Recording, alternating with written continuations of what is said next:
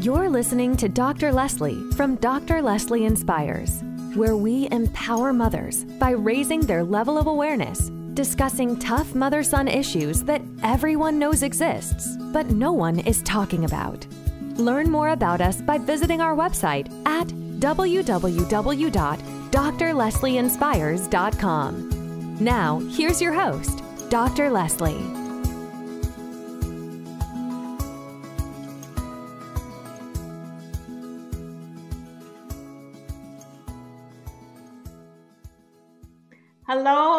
Hello, everyone, and thank you for joining us on our podcast today, where we are joined with Miss Rochelle Rivers, who is an author of a journal collection. She is a life coach. She is also a 33-year veteran of AT&T, gone back to school to get a second master's degree.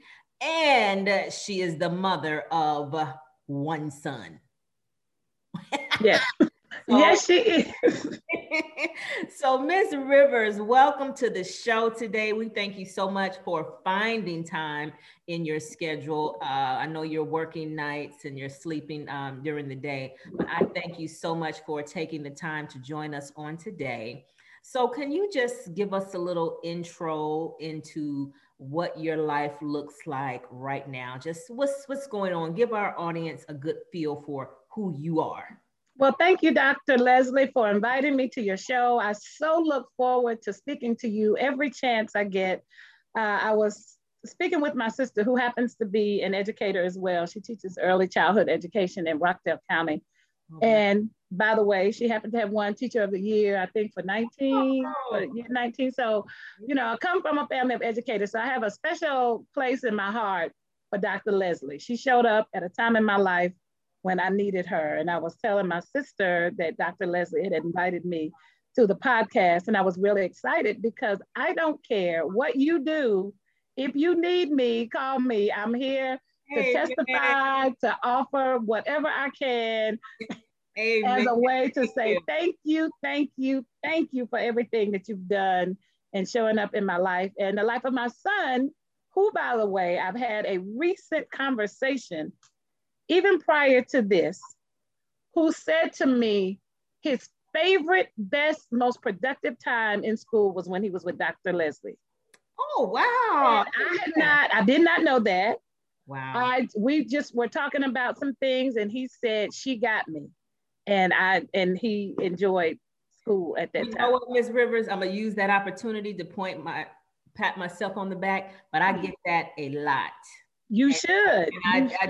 It just lets me know that I'm always in the right place at the right time, even when it doesn't feel like it. Exactly. You tell Eric that I said thank you, and I want to see his face very soon. I will definitely tell him that. Eric is going to be a father soon. Well, how old is he now? He is 28. Oh my God. I know. You had him in the 7th and 8th grade. Yes. And he just turned 28 in January. He has a baby coming in April 27th. Wow. I know. Isn't that something? I can't wait to see him. He was taller than the rest of his peers. Is he still very tall? He's not as tall as we thought he was going to get, but he's about as tall as his dad. He's 6'2", so he's still tall. Okay. You know, considering average, but yeah, he is. Yeah. Okay. Wonderful. Well, thank you. Wow, that was a wonderful give back introduction. Okay. So, I said you were at a company for 33 years. You yes. kind of went back to school. What does all of that look like as a mother? I know your son is older now, yes. but you went through the death of your father, and you had to take care of him before he passed. I do remember that. Just tell us a little bit about that time in your life. Well, I had just gotten into a place of what I felt like was emptiness, and I had free time on my hand, even though I was helping to take care of my dad. He wasn't in such bad shape that he needed constant care. And plus, I'm the oldest of 4. So I have other siblings that would, you know, step in and help out and who actually lived closer to him. And one of my brothers actually lived with him. So it wasn't that I was always in need, but I did take him to the majority of his doctor's appointments and visit. He seems to want me to be the one to take him to the doctor's appointments. Mm-hmm. So just as I had recommitted or was in a place where I had space and time, I recommitted to helping you and your school and the things that you needed. But just it's almost like within a couple of weeks of doing that, my dad was diagnosed with prostate cancer. Mm-hmm. And so we were kind of thrown in the midst of that. Now, mind you, 5 years prior, we had lost my mom to stomach cancer. So we were still kind of dealing with some of those emotions as they resurfaced when my dad got sick. And I was focused on that, but in the midst of being focused on that, that was also the year that I reached 30-year service with my company. And I was kind of in a place of contemplation. Where am I going next? What's next? What do I want to do? Am I going to stay here for more time? Am I going to go and leave the company? What am I going to do with my life? Mm-hmm. So in between doctor's appointments and taking him to visit the doctor, I kind of was just like, you know, maybe I'll do some adjunct teaching. Maybe I'll do some community college teaching. You know, as I mentioned, I'm from a family of educators. I just chose not to be an educator. But now maybe it was something that I could consider. So I did some research looking at what the company had to offer from an educational perspective. And I realized that there were additional monies and funds available for me to kind of move in a different direction if that's what I wanted to do. The company was moving from a telecommunications company into a technology company. And because of that, they were offering us an opportunity as employees to pivot our skill set to technology-based opportunities. Now, I had been in technology for 20 plus years. I worked in technology within telecommunications, but I didn't have a technology degree. Okay. I had a master's degree in organizational leadership, and my bachelor's degree was in organizational industrial psychology. So I kind of was business side of the organization and not technology. So I went online. I said, well, let me see what we got. They had some more funds. I said, well, maybe I need to take advantage of this and get another degree. You know, maybe I'll take advantage and get a technology degree. And as I proceeded, one of the things that popped up was an opportunity to go to North Carolina A&T. AT&T and North Carolina A&T had come into some level of agreement where they, you know, were partnership. There was a partnership and we could go back and at a reduced rate and the company was paying. Wow. Now, a little backstory on that. When I graduated high school, North Carolina A&T was where I wanted to go. I was accepted, but I got a letter saying that your dorm is not secure. You're going to be in a lottery. And I thought as an 18-year-old at the time, well, I don't want to go if I don't know where I'm going to stay. Mm-hmm. And I didn't have the benefit of parents who had been in that space. So they didn't have much to offer as far as what they understood. My dad, although he was a college graduate, he graduated on the GI Bill. So he was in the military. You graduated once you had a family and kids. So living on the dorm wasn't an option.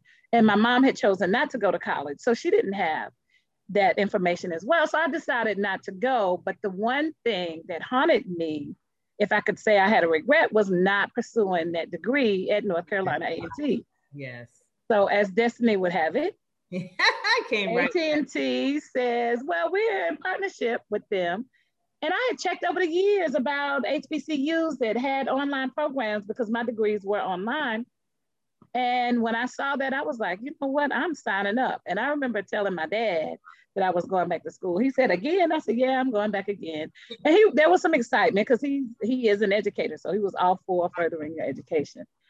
And unfortunately, a few months into his diagnosis, he passed away. Okay. The diagnosis was in August of 2018, and he passed away in December of 2018. And interestingly enough, I had already done everything I needed to do to start school in January of 2019.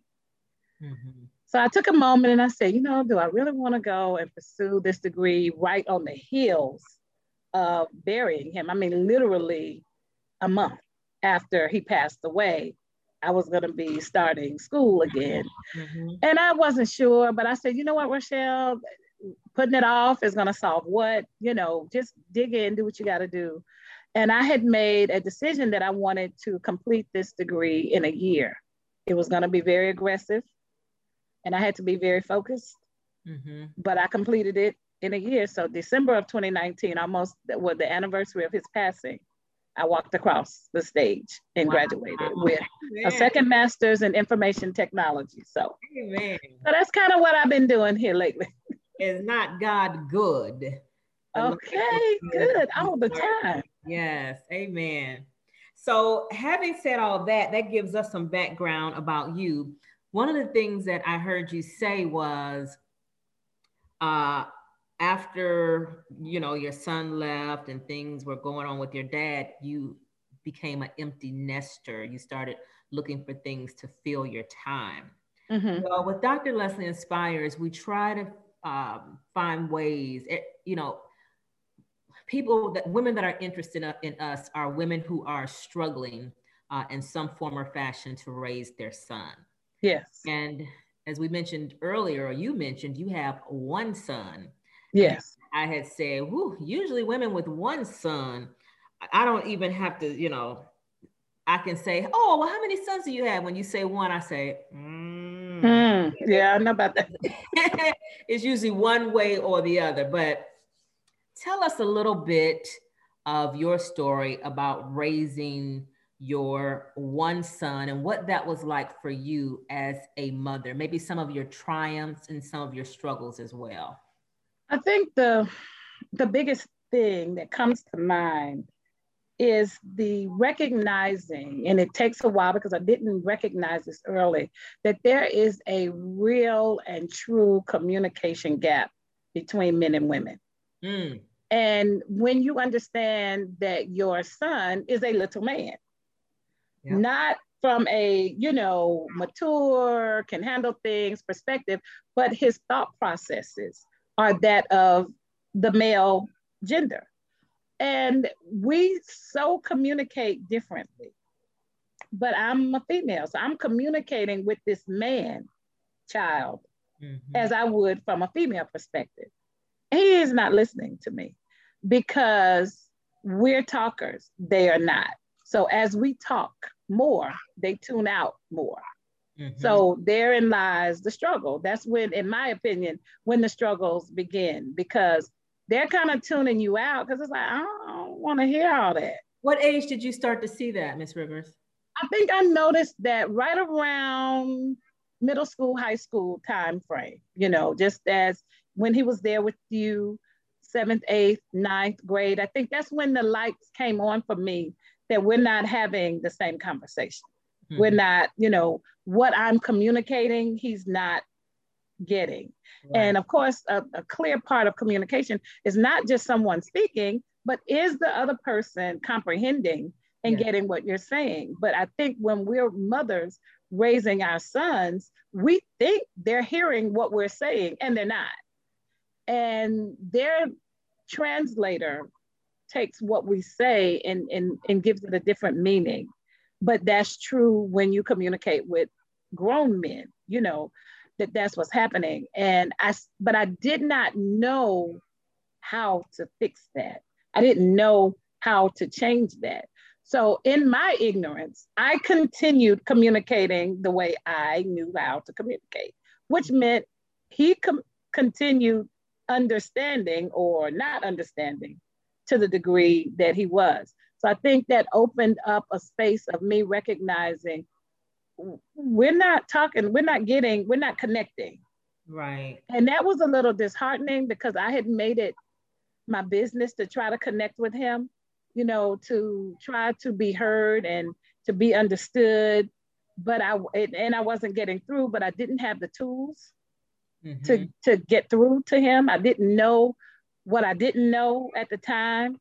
And unfortunately, we kind of struggled for several years until we could get to a place where we could sit down and have open and honest dialogue about a lot of things. And that's when we were able to kind of connect and say, yeah, you didn't hear what I was saying, nor did I hear what he was saying.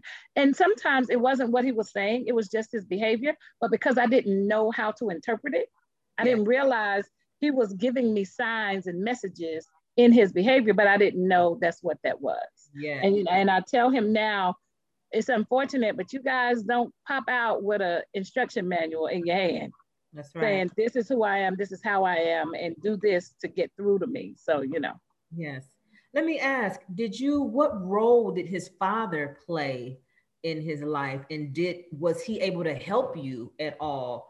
That's the unfortunate part. He was always there, but not there.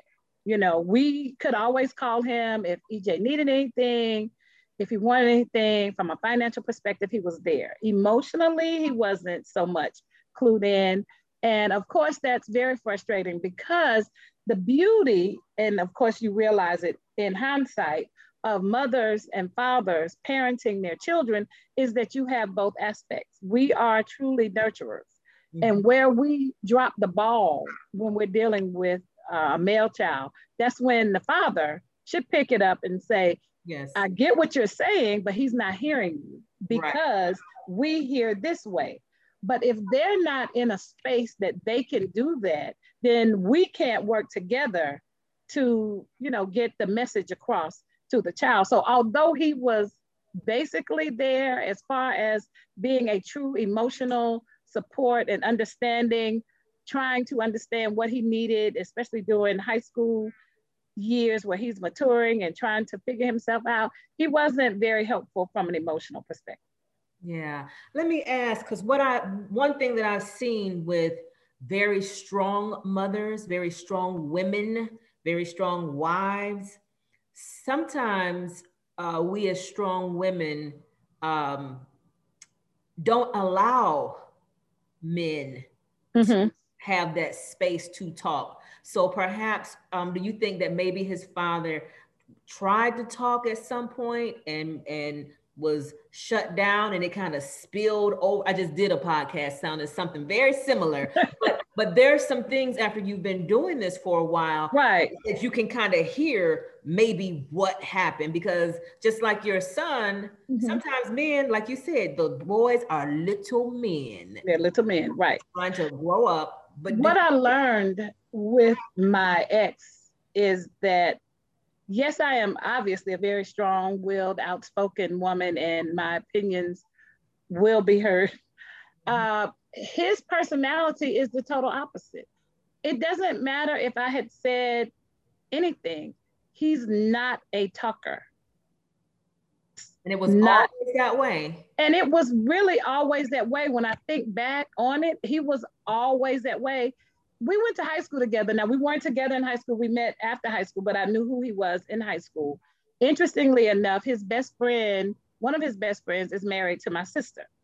His argument would also be today that he doesn't talk.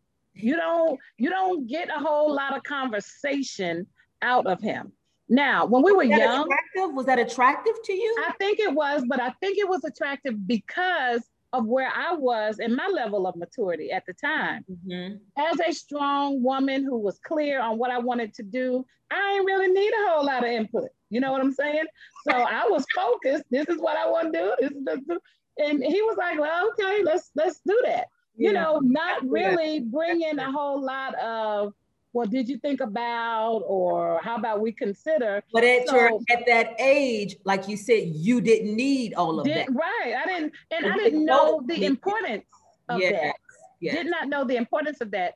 So when we were young, because we were 21, I was 20, he was 21 when we started dating, you know, very young, not aware of ourselves or our own issues of insecurity.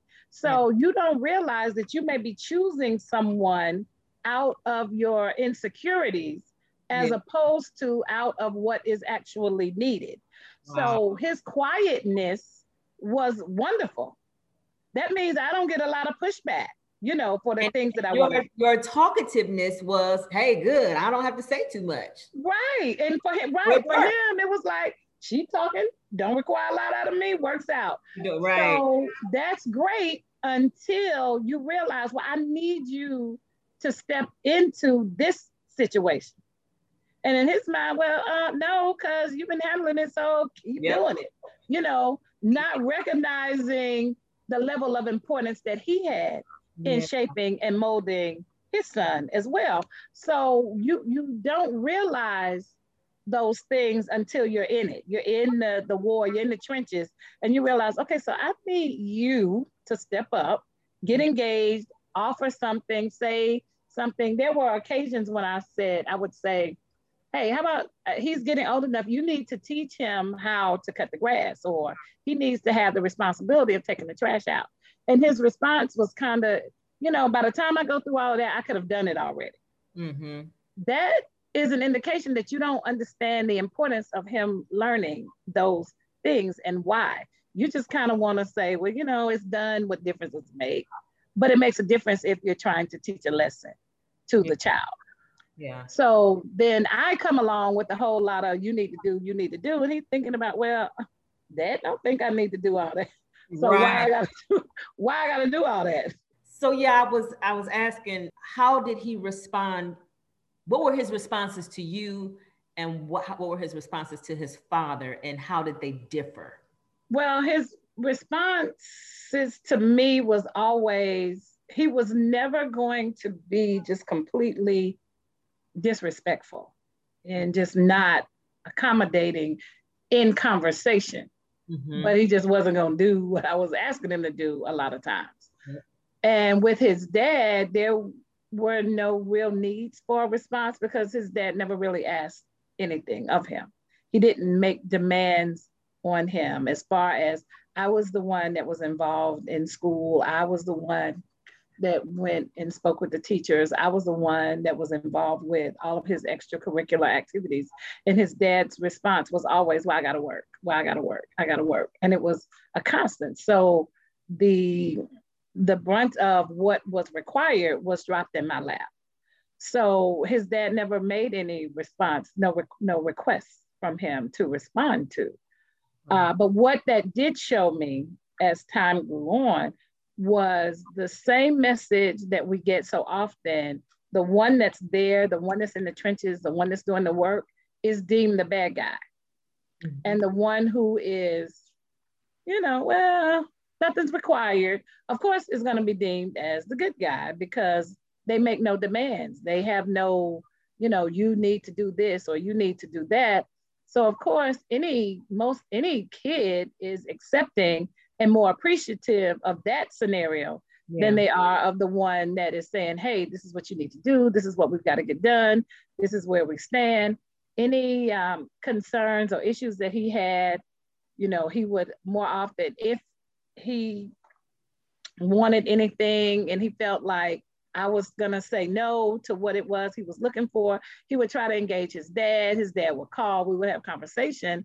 But he was never one that was just going to say, this is what needs to be done and what I think should be done from a male perspective.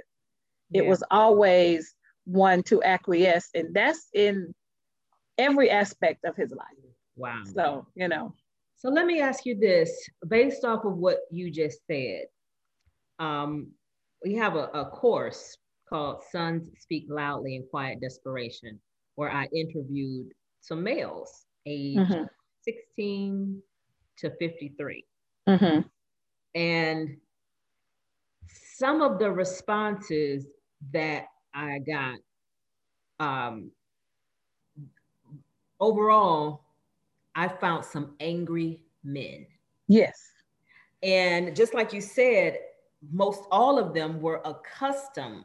And I picked these men from, you know, people that I knew or people that somebody knew that was willing to be open, you know, with their story. And across the board, mom was there.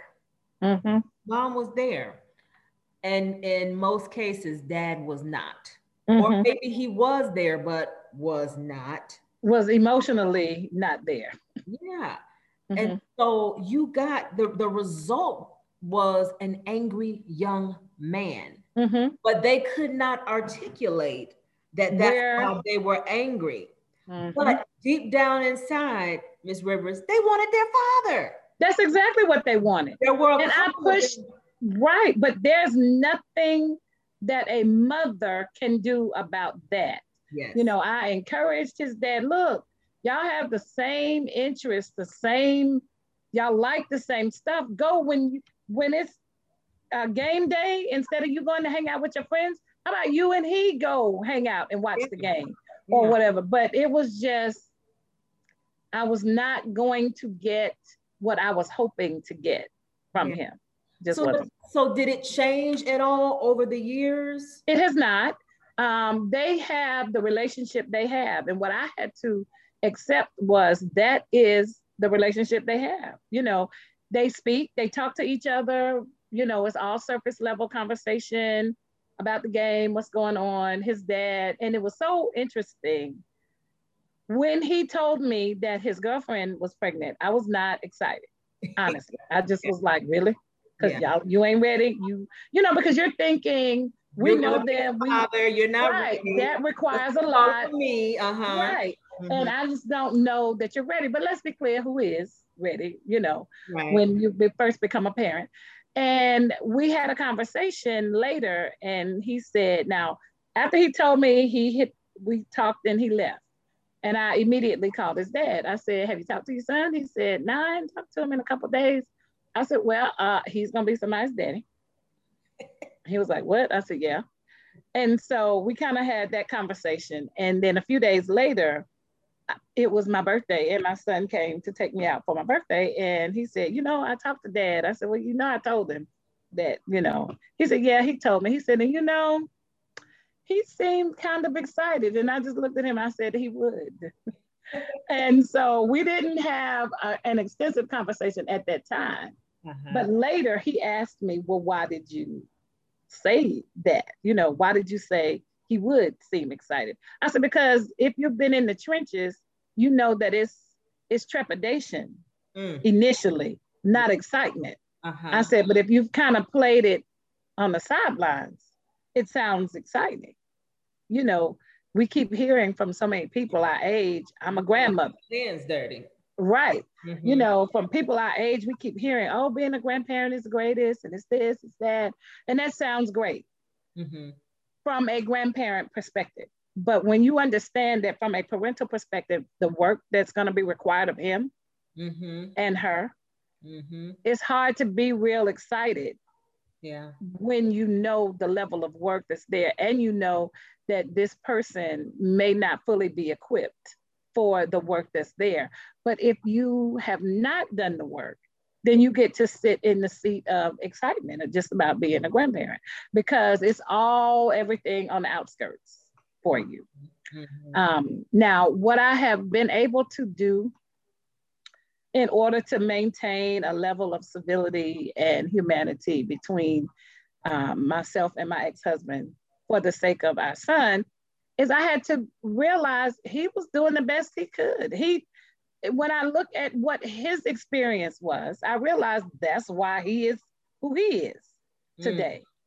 So you can't continue to hold someone responsible for being something that, one, they never saw, and two, they just didn't have the ability to become for whatever reason, you know. So we have been able to maintain a relationship of civility, but not without me periodically being a little frustrated because he didn't step up and be the type of father that I knew that my son needed.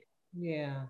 Wow. Woo-hoo. You've said some really rich things, because there are so many women dealing with the same thing. So do you think that you just came to a point of acceptance of that's how his father is, or were you able to evolve in your role to accept his role, or is it still just frustrate you? It still is a bit frustrating when I really sit in it and think about it, but I have evolved over a period of time from just wanting to be angry because my dad was such a great dad.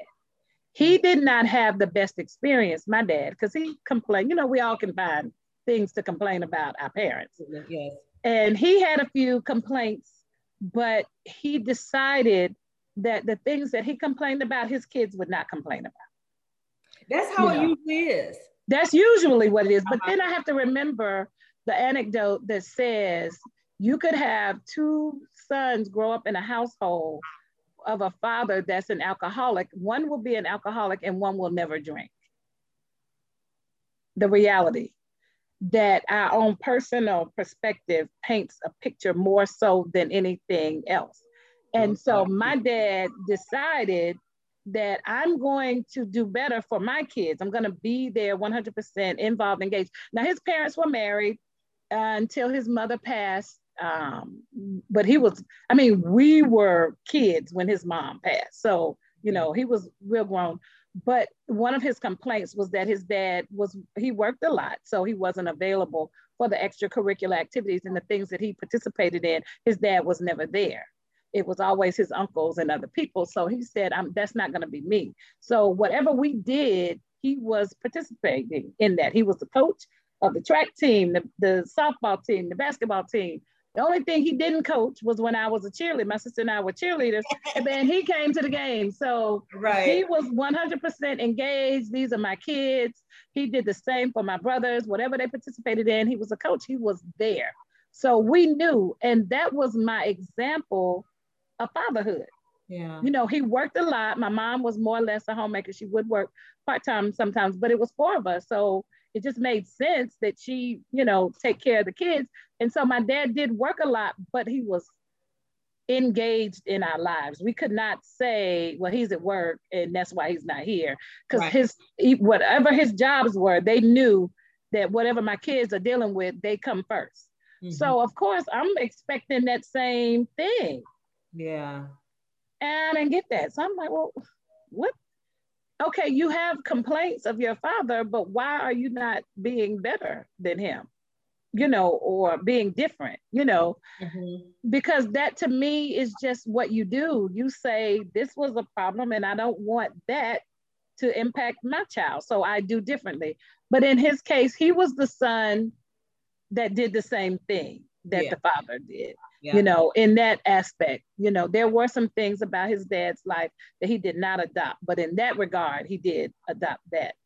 And at some point you have to own, I can't change you. Yep.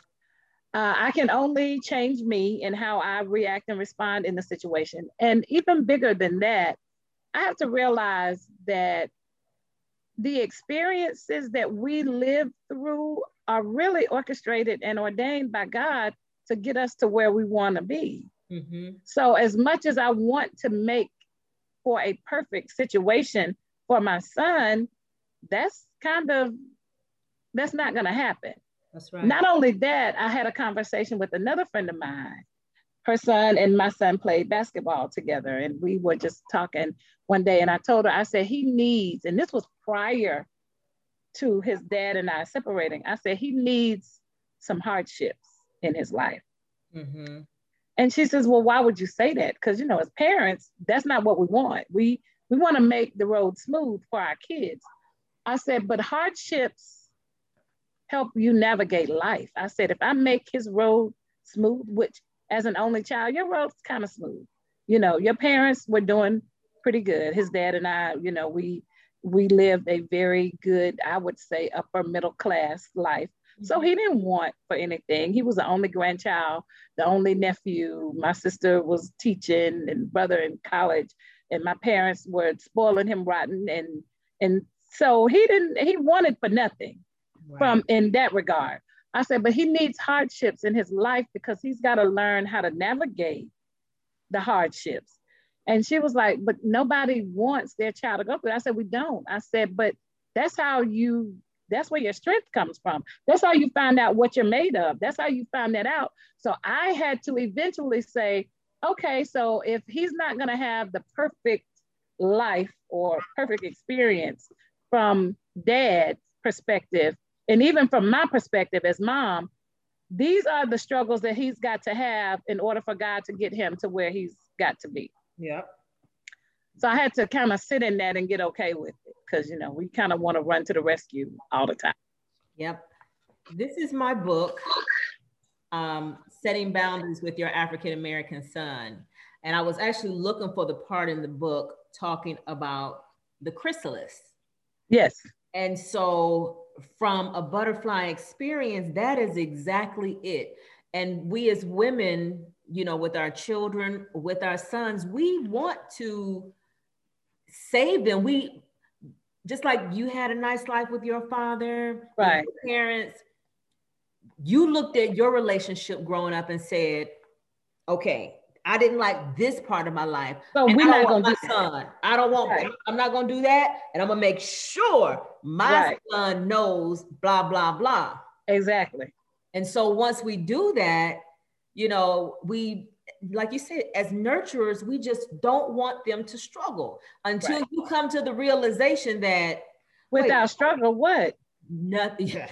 So as part of the chrysalis, when that little caterpillar becomes a cocoon, and as it is sitting there upside down, hanging, some stuff is taking place on the inside of that cocoon. That has to take place. Has to take place. If it does not, that caterpillar does not become the butterfly.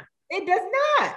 Period. It doesn't. If you help it out, it becomes a little crippled butterfly. A little crippled mess, right? Flying with one wing. And the thing is, we usually, and I'm glad you did find that out, because unfortunately, Ms. Rivers, some women are having massive, massive health challenges because they are finding it very hard, one, to admit that there's a problem, and two, that they should not help him. They continue to build a lifestyle out of helping him. And that's what I did not want, not only for him, but let's be clear, I didn't want it for myself. That means I'm constantly engaged in this process in a way that I don't want to be engaged in it. Yeah. I knew from early, I might have been pregnant when I realized I want to raise him to be independent, not dependent on me. Yes. So I would let him go with my parents, with my sister, and my friends would say, EJ is gone again. Yes, because I want him to feel comfortable with other people and not think that his only security is with me and his dad. So I wanted him to have that experience of not thinking I was the end all be all, because what happens if, God forbid, you take me? And he's left, right.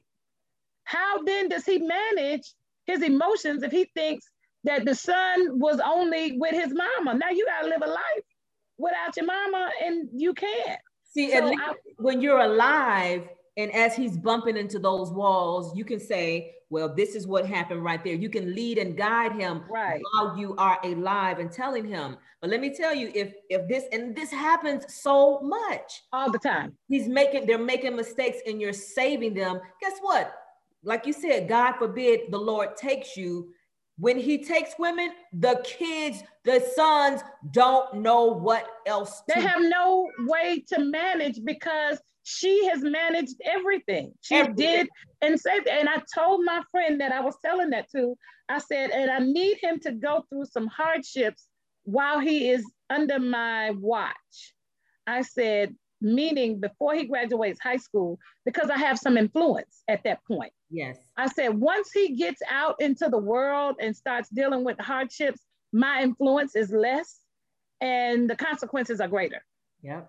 I said, so I need him to have some struggles. And he had none. Life had been, pretty much.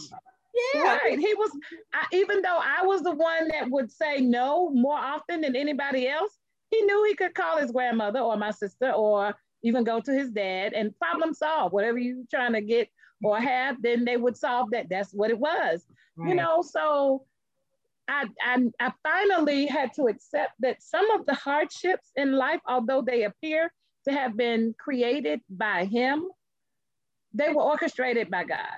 We don't go through anything that he is totally caught off guard with.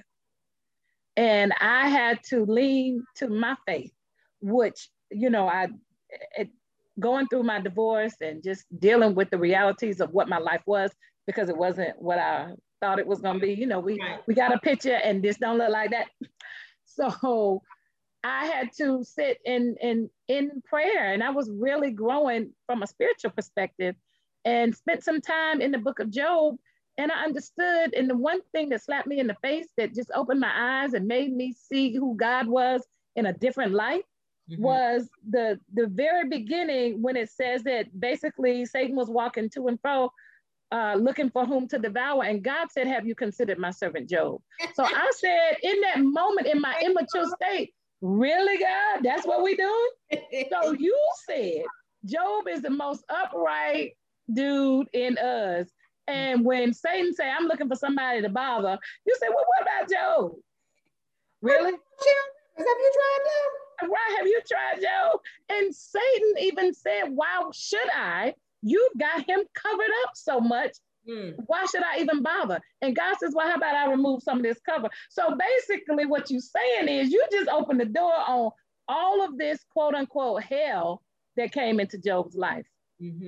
Because I know he's going to come out as pure gold. Not only is he going to come out as pure gold, although I deem him as the most upright man in us, there are lessons that Job even still needs to learn. Yes, yes. And this is how he's going to learn them, because he's sitting in this upright seat. So it kind of gives the illusion that I don't need to learn nothing. I got all the answers. I'm good. Right. It's y'all with a problem. Yeah. But when these trials come on him, those are additional lessons that he had to learn. And God knew he needed to learn those lessons. And because he needed to learn them, he allowed all this, what appeared to be calamity in Job's life. So we've got to sometimes give thought to the fact that some of this stuff, God said, this is what this one needs to get to where I've called them to be. Yes. And what I continue to hope for is to have an influence in my son's life, so that when those things come and we talk, I can help him navigate those from the perspective of how you need to think, how you need to look at life, what you need to ask for in prayer, or how you need to seek God in prayer. Not from I need to rescue you, but here's an opportunity that God is trying to show you something. That's right. You need to learn. You know, I've heard it stated, all things are lessons that God would have us learn. Amen. You find yourself in a situation, no, I'm not necessarily going to come to the rescue, but what I will say is, this is a lesson. Yeah. What will God have you learn in this? Yeah. And you got to seek him, and you got to ask him, and that's going to help develop your spiritual muscle and help you get to where you need to be. Because me answering or coming up with a solution at every turn, that's not going to help you develop the spiritual muscle that you need. And these things were sent for that. That's right. And that's hard, because as a mother, we want to save. God, dog, we want to save them. We want to save them, and we are creating a monster. Yeah. When we save them. But do you know what I think of often, Ms. Rivers? How often does God look down at us and want to save us? But he doesn't. He doesn't. Sometimes we feel like he does, but it's like we want him to, until, like you said, we develop that spiritual muscle. We don't expect him to, but now we're looking to say, what lesson does God want me to get out of this? Because you want me to learn something in this, you got to. But that's the thing. We know that God is moving and saving us. Mercy and grace says, you walked before me and you prevented some things from happening in my life that could have taken me out. You did. But there are some other times when we can say, well, now why you ain't doing nothing about this situation? This situation is a big hot mess. Why didn't you do something about that? And God is saying, because I need you to deal with that. I need you to deal with that. And he determines our spiritual growth and maturity based on how we deal with it. Yes. He's not a teacher. And I say that when I talk to other women in coaching. In school, some teachers have been known to say, and we know kids have experienced this, you didn't pass the test, but you passed the test. You know what I'm saying? We're going to send you on. You ain't ready, but go ahead. Right. God doesn't do that. He never does that. Yeah. You don't get to go to the next level of spirituality until you legitimately pass that test. He doesn't say, well, you were close enough. No, you got to step up. He's got to see you handle that in the way he expects you to handle it, with that level of maturity on that level before you graduate. You know what? the children of Egypt, it was an 11-day trip. But how long did it take them? 40 years. Because God said, if y'all gonna keep walking around this mountain till you get it, then keep right on. I'm not gonna solve this problem. You've got to solve it. It's just like I was working with my niece, my sister's daughter is currently 16, but we were doing some algebra and I was helping her out. My sister was like, can you come help her with this algebra? Because it's not my thing. So I could go and give her every answer. Mm-hmm. But how's that going to help her when the test comes? Exactly. You've learned nothing. And that's what God is wanting us to get. And like you said, the children of Egypt, the 11-day journey, 40 years, because y'all didn't get it. Because y'all didn't get it. And he was not going to cut corners after 20 years and say, well, go ahead. Yeah.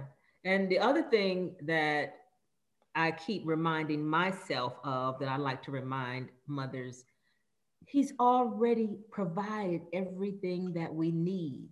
Already. It's like you with your son, you've already provided whatever he needs, but he's got to come correct. He's got to do his part. Exactly. Maybe when he was younger, he could have just been given some things, but now with maturity, you can't be given things now. No, you can't be given. There's an expectation on you to step up to the plate, to be able to earn it. And I think that's what becomes hard, because as our children grow, our parenting has to evolve with them. Yes. Oof. And we've got to recognize that not only are their needs different, but what is required of us is different as well. Mm-hmm. And if your intent is to put out, quote unquote, the best product, then you've got to do a better job with what is, called, what is this thing called help? What is that? Help can hurt if given too much. And we've got to be willing to step back sometimes and say, okay, now this is on you. There's an expectation that you handle this. And if you've created your bed, then you're gonna have to lay in this bed and deal with the consequences of that. And that's hard, because as parents, we're judged on the actions and decisions of our children. The question is, well, what kind of parents raised this one? The same kind that raised any kind. They just made decisions that they made when they got a certain age, and they decided, well, I'm gonna try this, or I'm gonna do this. And it created, a problem. But we know that we're judged by that. So we try to save not only the children, but save our own ego. That's about us, yes. Right. The ego says, well, what are people going to think about you?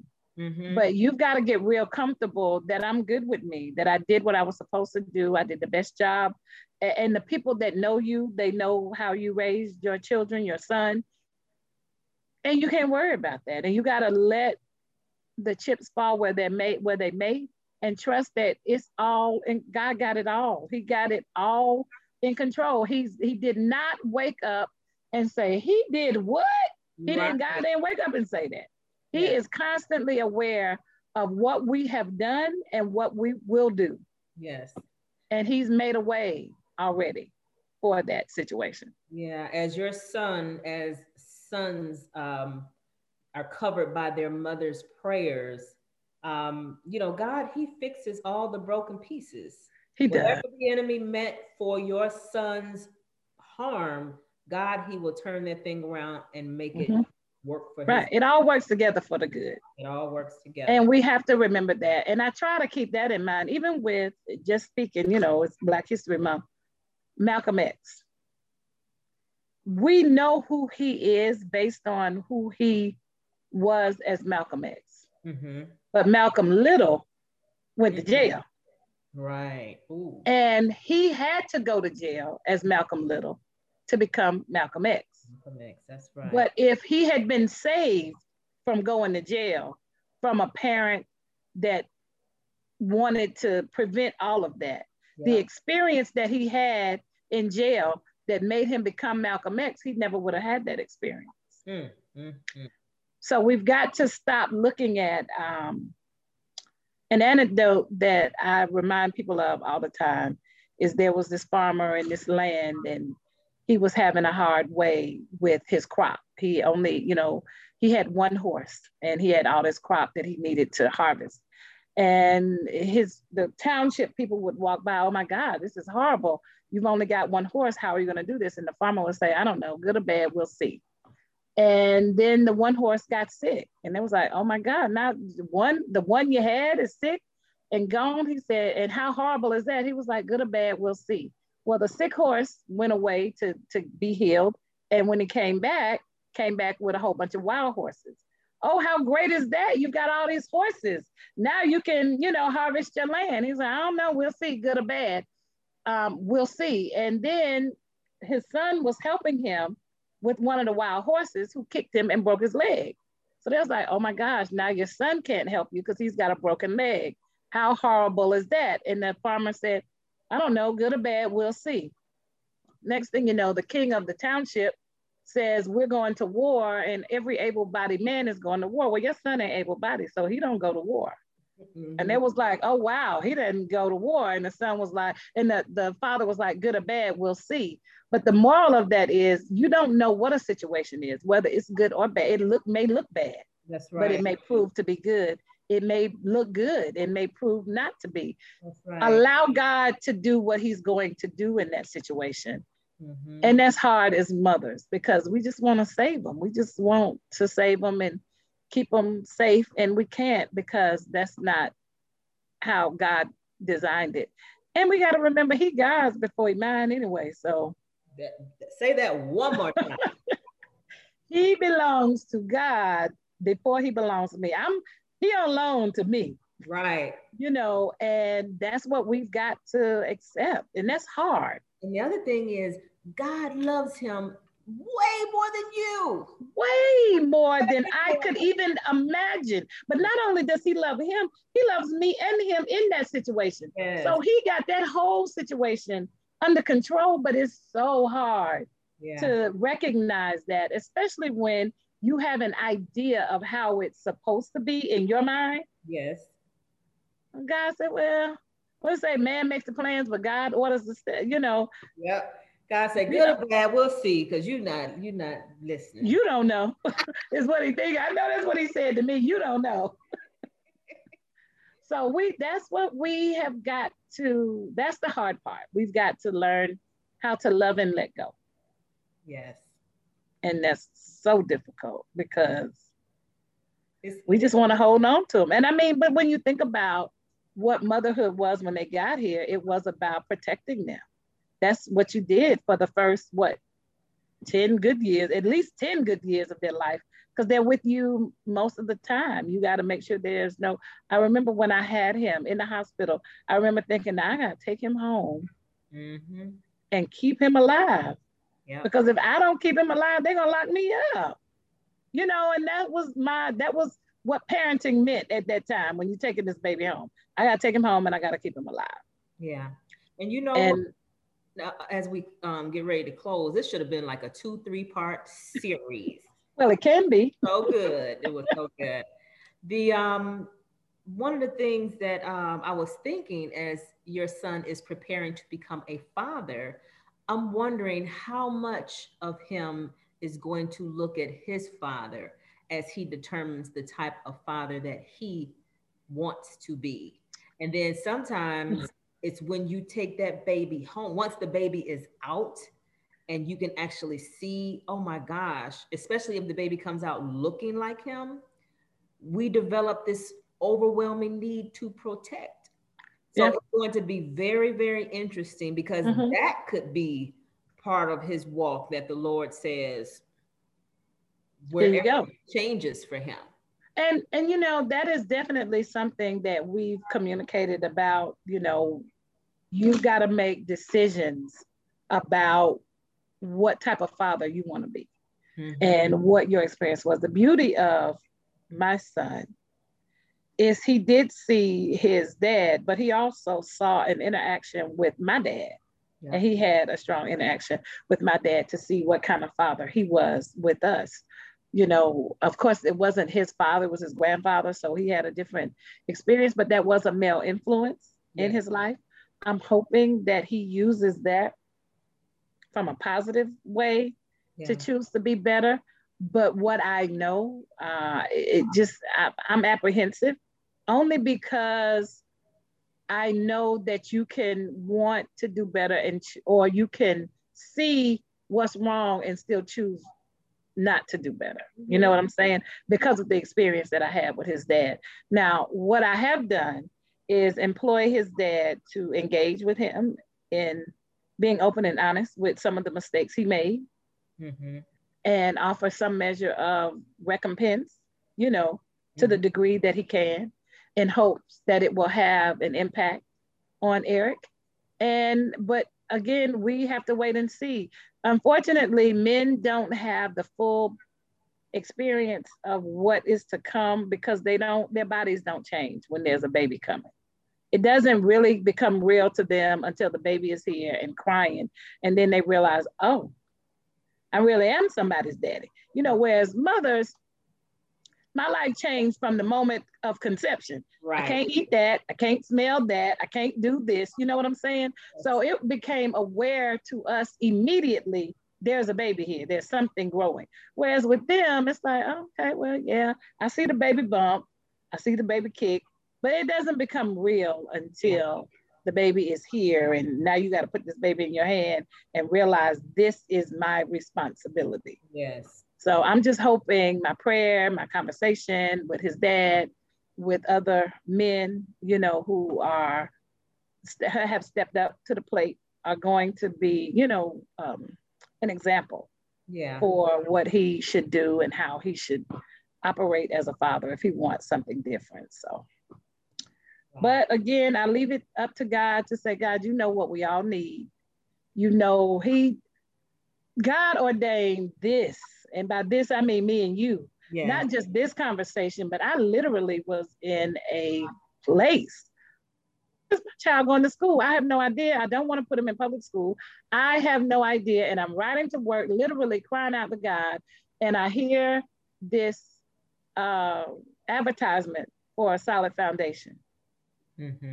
On the radio? I said, on the radio so many years ago. And I said, what?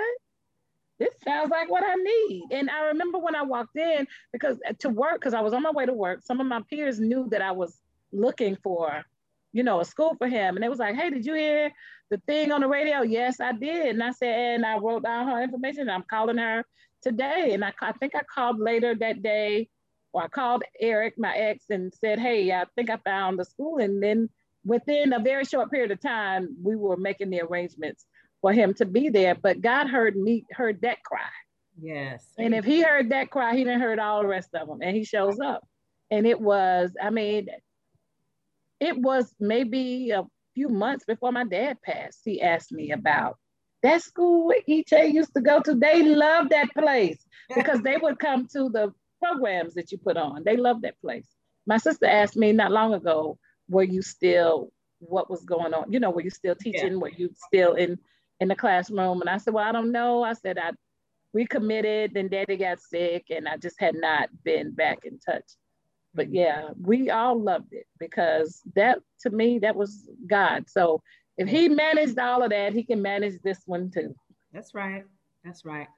Your son is just creating a testimony, just like yes, he is. That's it. So I want to encourage you to just continue, even as you go into 2.0 as a grandparent, all as well. And it's still, because, I don't know if you know, but I have 2 grandchildren now. Oh, well, no, I did not. Okay. So that's going to be another conversation. Yes, but it is. I, like you, felt the same way. And I tell you, now that those 2 little brothers are here, I love them dearly. As a matter of fact, I'm missing them right now, and I'm going to probably go and see them. Oh my goodness. Yeah, I felt the same way. Same way, like, you ain't ready for that. You are not, really, you're not. You're not. And I actually wrote down something today on a different podcast that I was going to do concerning that, even concerning myself as I see different things evolving, because my mother had me when she was 16. Wow. Okay. My brother when she was 17. Wow. And the doctors, she said, and all of this just came out because she was diagnosed with cancer. Okay. And so she just had her 4th round of chemo. She's 68. She'll be 69 this Saturday. Wow. Prayerfully, she will be fine. She is fine. And the thing is, all these things that have happened that should have just like been, man, you messed up your life. Right. You know, then my brother that she had at 17, his daughter is now a doctor, a physician assistant, which he had her at 21, unmarried. Right. And everybody's looking at them like, Lord. Here we go. And my mother at 16, like, you know, but my mother has the best children. Me, yes. My brother, and my sister, who she had at 35 when I was 16. Wow. Wow. So that's a whole another podcast that I haven't talked about. So your son's footsteps are ordered, and you're going to love that grandchild all the more because you will be able to give them back, and you will easily be able to say, no, not today. Not today. Exactly. So that is for true. I'm looking forward to that. I just want so much for him to know. You know, we hear that saying, and you know me, Dr. Leslie, I'm a lover of quotes. If I knew then what I know now, I try so desperately to help my child know for his now, the things that I can say I wish I had known at his age. Yes. You know, but some stuff you just got to learn, as experience is the best teacher. That's cool. Yes. You learn it. That's it. You got to get beat up with the experience in order sometimes to get that message, because most people don't appreciate something until it lands on their front door. You know, I can look at your situation. I can sit in a seat of judgment. I can make a whole bunch of statements, but until that is your experience, you don't understand it. And you got to walk a mile in somebody's shoes, as they say, to get it. So, you know, I'm looking forward. Ms. Meyer speak on that very thing today. Today. And that's just the truth of it. So, you know, I'm going to be here to encourage, to help, but y'all got to go home.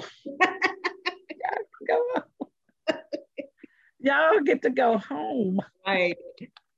So, okay, we're going to close out in prayer. And I just thank you for such an awesome and rich interview. I really do appreciate it. What's the name of your coaching company? And then what's your handle on Instagram? Because I love your quotes too. I always try to hit like when I get on there. Oh, my coaching program is Discovering You Transitional Life Coaching.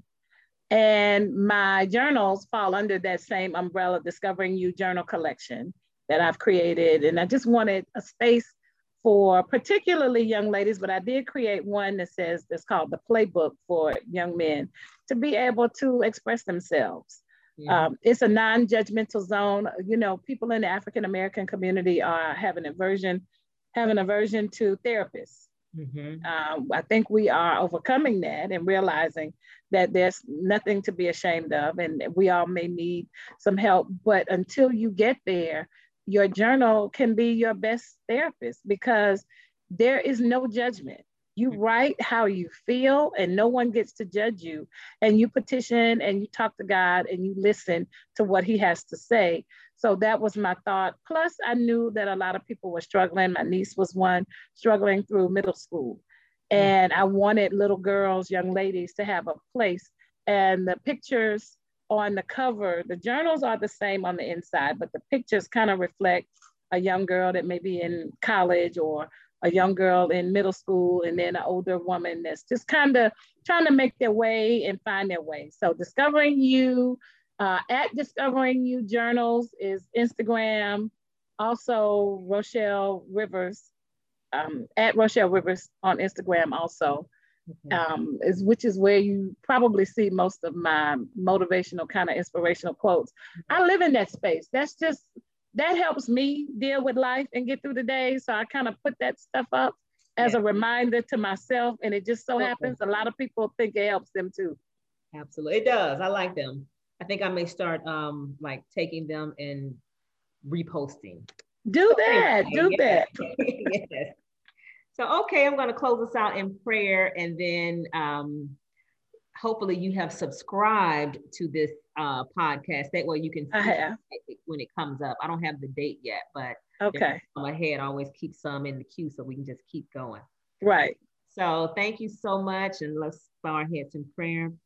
Father God, in the name of Jesus, we thank you, Lord, for this opportunity to come before you. I thank you so much, Lord, for the words of wisdom that Ms. Rivers has given to the mothers that are listening at the sound of her voice.